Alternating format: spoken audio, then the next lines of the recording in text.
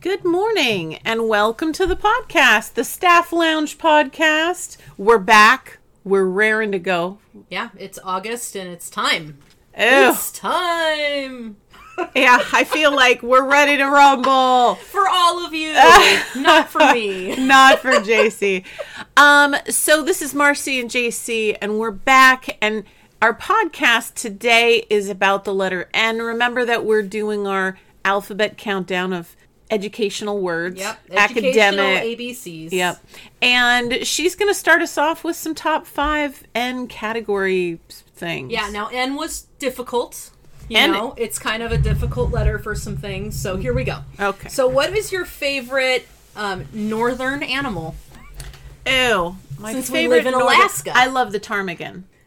Oh, that's I an interesting really one. love the ptarmigan. And here's why. My earliest memory of a ptarmigan is really, there's two things. My mom brought the gifted program to the state of Alaska as part of her doctorate.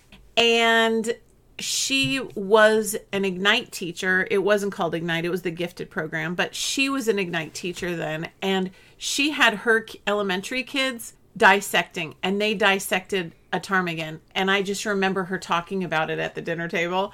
But one of my other fondest memories with the ptarmigan is my grandparents were both sets were from Montana, and they would come up and we would ride the bus back into Denali. Mm-hmm. And my grandfather would say, "Oh, look, there's a low bush ptarmigan," because it was sitting in the bushes, or "Oh, a high bush ptarmigan," because it was sitting like up in a willow. Like, I don't know if he really thought they were different kinds of ptarmigan, but it's the ptarmigan. All right. What about you? My favorite is the lynx. I think Oh. lynx are really cool, and they have those huge feet. Yeah. And I'm just a fan of cats, and they're so interesting how they kind of, the way they leap and hop, and Yeah. I just think they're cool. Yeah, that's true. Yeah. They're very cool. Yeah. What is your favorite national park? And I don't know if you've been to many. Oh, I've been to a ton of them. Okay, well, see. I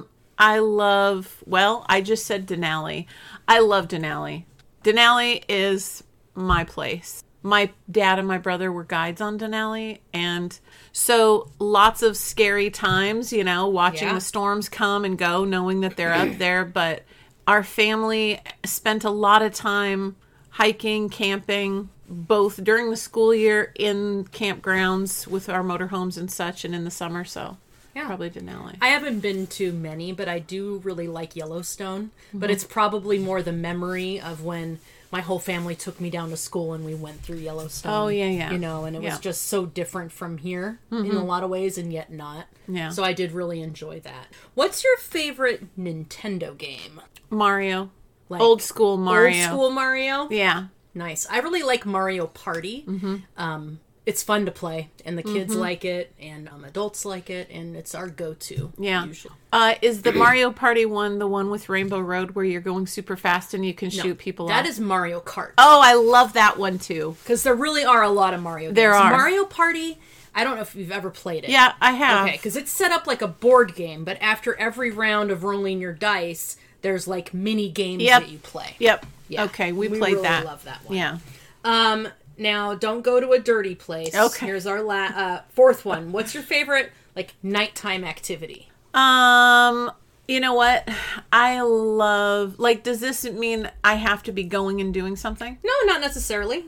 Okay, so before we go to bed, we always watch an episode of our favorite show, whatever it might be. Sometimes it's Forged in Fire. Have you ever seen that show? No.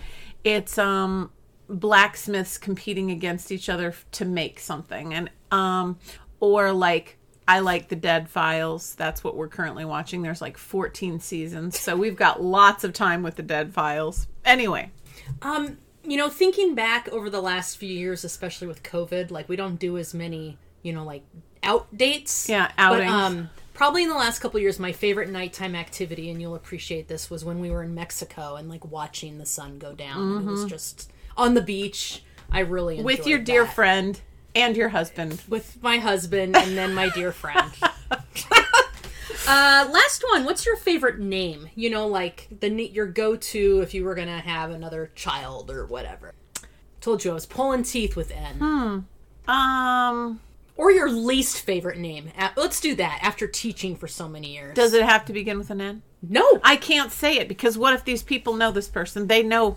Okay, I'm going to go with my favorite. Okay, go with your favorite. Olive. Oh, that's cute. It reminds me of a student. Olive. Yeah. I mean, she was one of my students. She's actually just reached out to me last night, actually, to go to coffee next week. And she's going to school. She's in the military. She is going to be, what is the helicopter with the two blades? A Huey? I don't know. Yeah, I don't know. Don't worry about it. Anyways, she's a mechanic. Oh, that's cool. Yeah. I really like the name August, and there's no reason. But I have always liked that name. Don't know why. If you have another cat, would you name it August? No. I don't really like having people names for cats. Traditional. Oh, so you don't like my... I like your cats. I am not going to give my cats Gotcha. people names. I mean, Piccadilly is not really a person I name. like silly names. Like, I think my next cat will be like something totally ridiculous. Like, Sir so-and-so of so-and-so. You know, like just something funny. Ritzy. Yeah. Sure. Okay, so back to education. We're talking about N. And if you guys recognize, like, we have been going through the alphabet, and really, as we're talking, we come up with, like, oh, well, this would have been a good L word, but this is how it relates to N. Yeah. I'd like to, first of all, talk about being new to building or having a new student. Like, those are two very deep categories. Oh, for sure. Being new to a building, even if you've been teaching, like, 17 years and you're new to a place, it is like starting over at first. You know all of these, all of the things about your job, but you don't know about how that relates to this new place and what those expectations are. And even some silly things like, I remember I was new to a building and I called the specials classes pullouts. Yeah. And then I got a all building email about how in this building, those teachers... We are specials, not pullouts, because, blah, blah, blah. And I mean, I felt like I had been spanked. Yeah, in front of everyone. Yeah, but I had no idea. My previous building, they had been pullouts. Yeah. Because they're classes that are pulled out of your classroom. Yeah. And then different buildings do things in different ways. You're there with all these new people. You don't have your support system. I mean, I could go on and on. I moved from Rabbit Creek to Huffman after 4 years of teaching. It wasn't as dramatic as when I'd been at Huffman for 17 years and I wanted to finish back where I started and I went back to Rabbit Creek. I mean, it's truly humbling because once you've been in a community, the people know and expect certain things from you. The families, the kids have seen you. Like, if I was the teacher in charge and I'd talked with Aaron since he was a kindergartner, he's now a 6th grader in my class. He knows he's got to toe the line because he knows we have a history, right? Right. I went as a 21-year teacher to Rabbit Creek and was teaching a 5-6 combo, which I'd done for 13 years.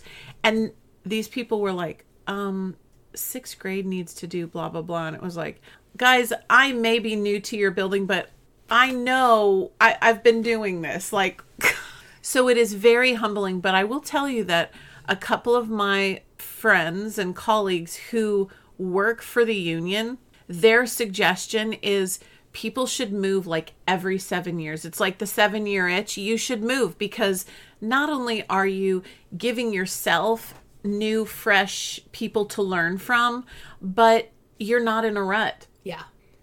I was just going to add that on, that I had this conversation with my mom the other day. Because, I just finished my 20th year and I retired. And she was like, oh, your aunt and I couldn't figure out, we're missing a year. We can only count up 19. Where were you at? And I was like, oh, well, I did 6 years at North Star and then 10 years at Ptarmigan. And then 1 at Rabbit Creek, and then 3 at Bowman. And she was like, oh, yeah, that adds up to 20. And she goes, do most teachers move that much? That's a lot. And I'm like, if they don't, they should at least probably get like 3 moves in. Like, you learn so much from all the different people in these places. Yeah. The kids are so different, especially when if you look up the demographics of those buildings I just listed off, like, The first two are very different from the last two. Yeah. But also, after you've been in the same place for a while and nothing is, like, surprising you or throwing you off guard, you get in that rut. And it's so easy to just get stuck and make that rut deeper. And you kind of need those new things to kind of trip you up and make you realize, like, oh, I need to grow. Yeah. You know. And traditional teachers are, like, within the confines of their room. You close your door and this is what you do all day, and you open your door and you leave. And the bonus of, like, kind of what I did, being the teacher in charge, being a demonstration classroom teacher, working, as a assistant adjunct with my mom over at UAA doing classroom management, like, I was always being asked questions like, why do you do this? How come you do it this way? And it validates and makes me troubleshoot and discuss and, like, maybe I don't need to do that anymore. You don't always have someone coming in and asking you your philosophy, especially right? not anymore. I mean, and something else we're going to talk about is how numbers of teachers are kind of dwindling. Yeah. And then, so there isn't going to be that opportunity for as much. Right. We'll get to that. Yes. I want to go to the other side of the coin, new students. I'm going to tell you all, those of you who don't recognize this yet, you have and start your year with, let's say, 25 kids. Everyone over 25 that comes in changes the whole dynamic of that room. As a combo person traditionally, or sixth grade, we didn't have a cap. It's not like kindergarten where, your numbers are capped at 18 Supposedly. or 20, whatever. Yeah.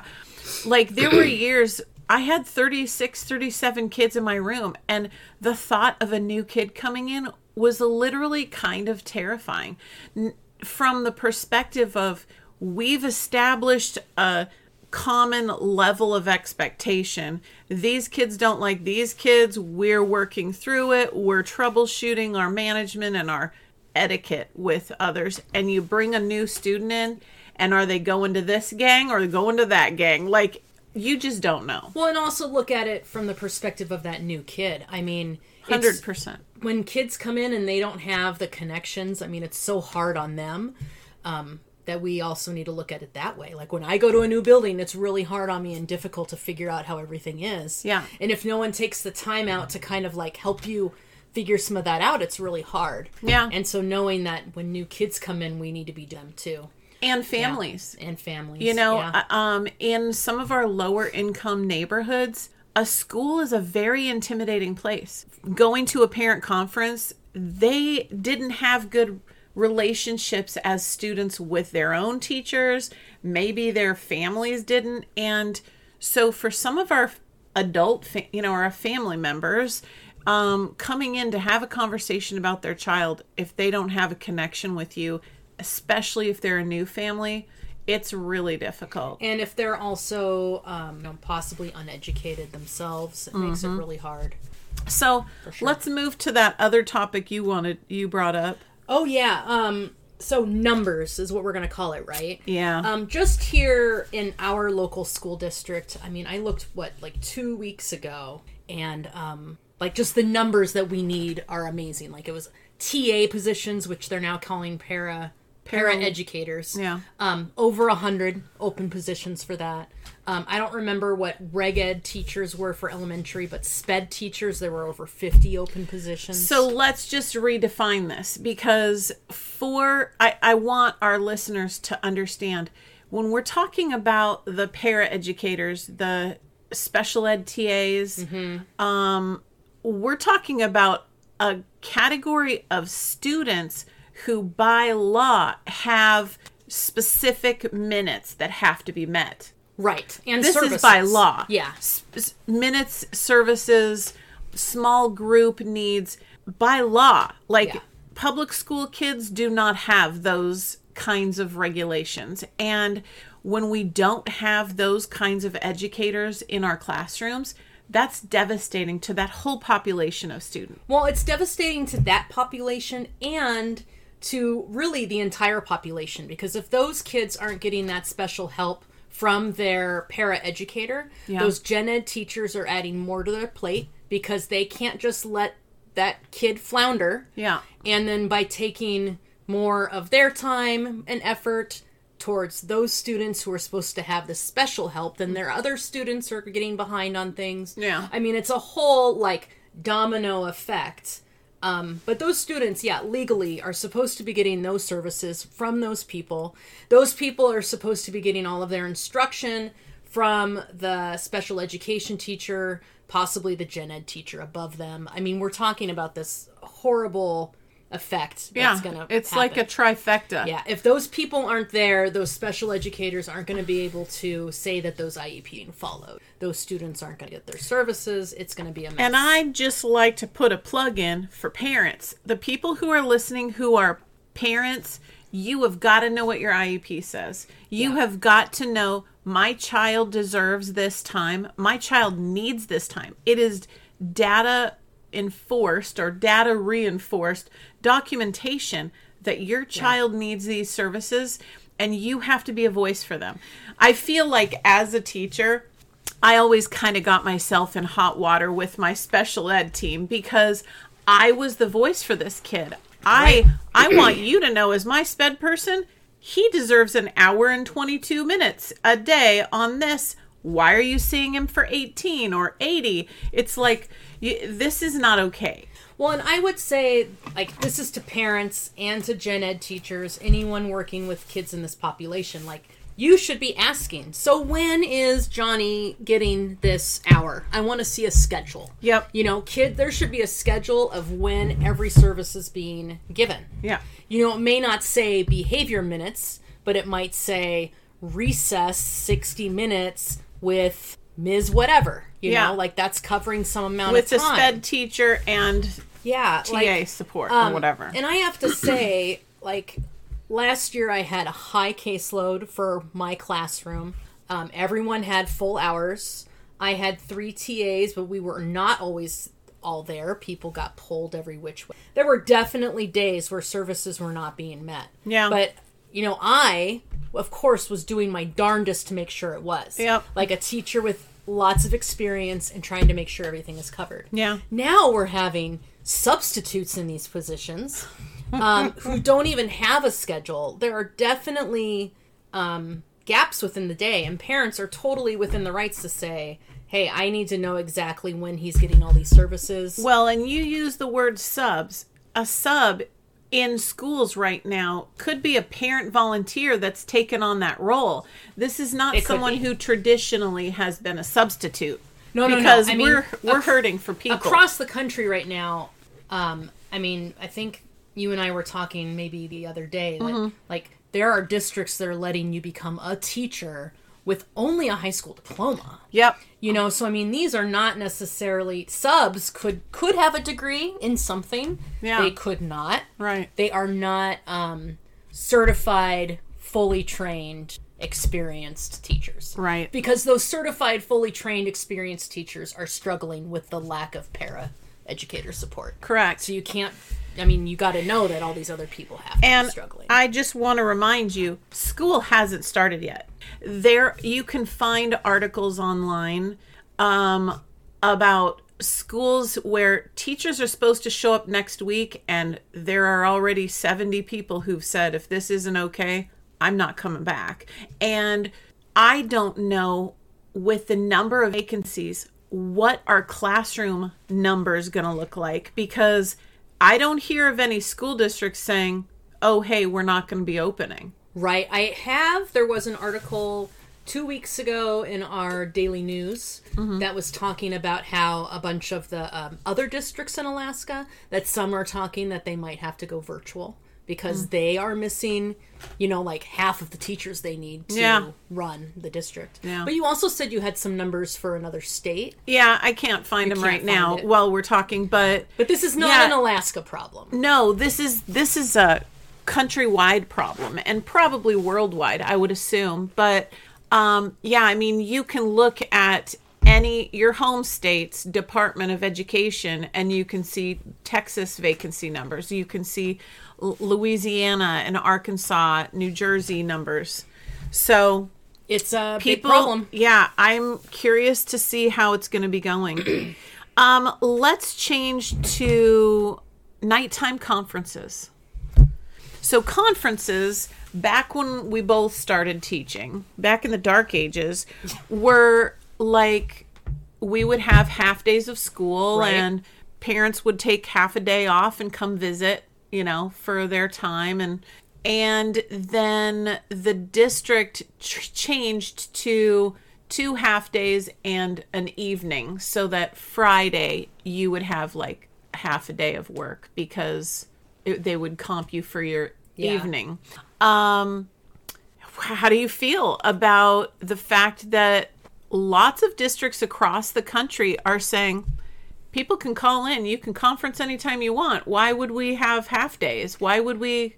I think it all comes down to what the expectation is. Like, I feel if they want you to meet face to face with every parent, like, there's no way you can do it outside of, like, The you have school to day. have time off from the kids so that you, Yeah. if it is like, they can call in and you can do a Zoom, well, then give me 3 weeks and I'm going to schedule 2 a day in the morning and 2 a day at the end of the day, and I'm going to do it that way, but So I just did some quick math. If Sure. I have 26 students and I say 20 minutes a conference, that is 8 hours and 8.66667 hours of conferencing. So when are you doing that? Monday night, Tuesday night, Wednesday night, I don't beyond know. our Like work I said, days? I would need like 3 weeks where I Yeah. could do 2 in the morning and 2 at the end of the day during my work day. Well, and here's the difficulty. I'm at a private school, love my private school. Right. But we don't have, like public school has, it's not 20-minute conferences, so that your parent can come from 3rd grade to me in 4th grade right after. Some people have 10-minute conferences. Some people have 35-minute conferences. And it's like, so what are these people doing when they have a 10-minute conference and now they have to wait 10 or 15 minutes to, it's not very easy for families. Some people are doing conferences 2 before school, 2 after school, and then they don't have conferences during our conference days. I just think that for me, too much happens each day for me to be doing 3 weeks of before and after school conferences. Yeah. My comments for the people that I would have had 3 weeks ago would be different for them today. Sure. If I would have had their child in their conference today. So it's a very difficult if we're going into conferences with specific points to talk about, it's going to vary if you're doing it over a 3-week process. Well, I don't know if there is an answer. If it's not going to be paid, Yeah. then, I'm retired now, so it's kind of like, well, Not my problem. not my problem. Starts with an N, right? Yeah. But, I have my own family and own life, and I'm not going to, I wouldn't be giving up my nights. And that's the problem with why we have so many openings. Yeah. Teachers are giving so much of their own personal time. Well, there's so much that is expected. And just thinking about the beginning of the year requirements for trainings. Mm-hmm. Like, they used to do it all face to face, and it took like a day, right? Mm-hmm. And you had to play little bingo games, and you had to do stuff, but you got it done. Yep. And now they have taken these short things that they did, and they've turned them into videos that take hours. Some of them take hours, and some of them take 15 to 20 minutes. But you have to watch them because they record if you have what you have How seen. much time you've spent on it. But they don't give you the time to do it. They're just like, you have to do it by October. Well, and it's like 8 hours of stuff that you have to do. But here's the thing. Other unions inside our district are given that time during the day for them to do it. Yeah, but that's just another thing that they're like, you just have to get it done at some point. Yeah. This year, the school district is starting teacher training on a Monday. So Monday, Tuesday, Wednesday, they're going to do their trainings. Teachers get 1 day in their classroom. They're going to have their ice cream social or something one of those days. Nights. Kids come in Thursday. Yeah. So, like, if you really, realistically want to get your room set up, want to get ready for your kids, like you have desks ready, you have your first 2 days of lesson plans done, you can't do it in 3 days. No. So they're basically telling people, like, you have to come in on your off time. Mm-hmm. And then when people come in on their off time, they're like, oh, you didn't need those days. Mm-hmm. You know, I mean, it's just this... It's a vicious cycle. And then they lose people. Yep. Anything else on N you want to finish up? I mean, I think we hit the big, huge things, to be honest. There's a lot of different stuff. NAEP testing. There's non-English language speakers. Right. And probably the most underappreciated staff members, the noon duties. 100%. Man, they are paid like minimum wage. Yeah, it's like $8 an hour. It's worse than that. It's $8 or $9 an hour to put up with kids when they are their rowdiest in horrible weather. Yes. And I wouldn't say they're respected by the teachers and such in the building. You know, not some teachers. Yes, you're right. Probably the most underappreciated job. High five to you, noon duties. Yeah, noon duties. We couldn't do it without you. We're finishing on noon duty because what would we do without you? We would cry. Yeah, we would totally cry. Okay. Have a good one, guys. We'll talk to you next weekend. Next week. Thank you.